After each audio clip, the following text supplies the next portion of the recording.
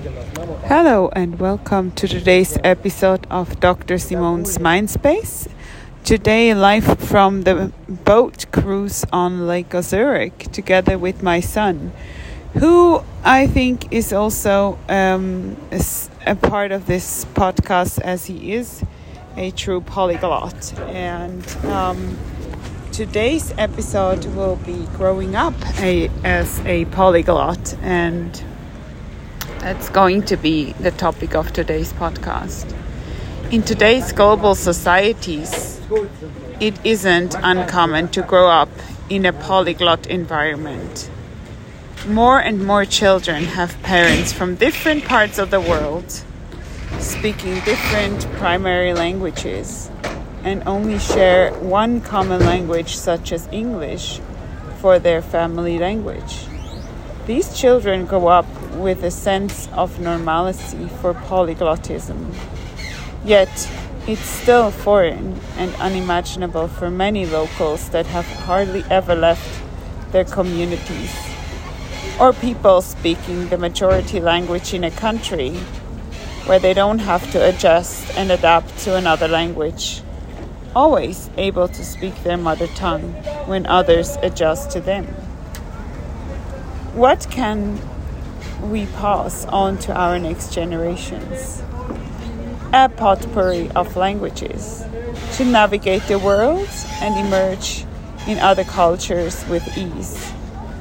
Parents often ask me for advice, what to do in terms of an amount of language they should speak with their children. When and how many languages to introduce to their children as well. So definitely an individual preference based on the child and the child's needs. And depending on the child and its needs, you may not introduce more than one language at a time. But normally children are very easy adjusting to one parent, one language, which means each parent speaks their own mother tongue, and you have a family language being, for example, English. And children will very fast understand that with mommy I speak this language, with daddy I speak this language, and as a family we speak, for example, English. It integrates an all-sensory way of language acquisition if you use sign language, baby signs.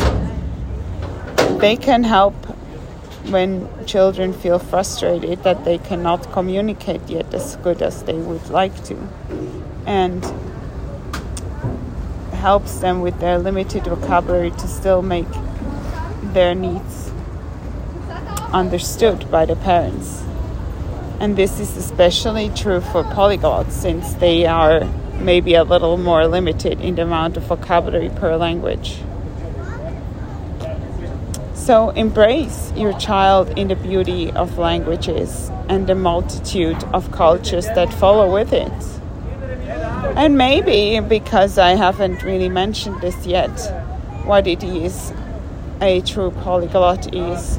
The etymology of polyglotism is borrowed from French polyglotte, from ancient Greek polúglōttos, many-tongued polyglot, therefore. So, yeah, I think it's very, very interesting to give your child this opportunity. And if you do agree, do not hesitate to reach out and share your story and your tips for your children. And welcome to next time, where the topic will be a different one.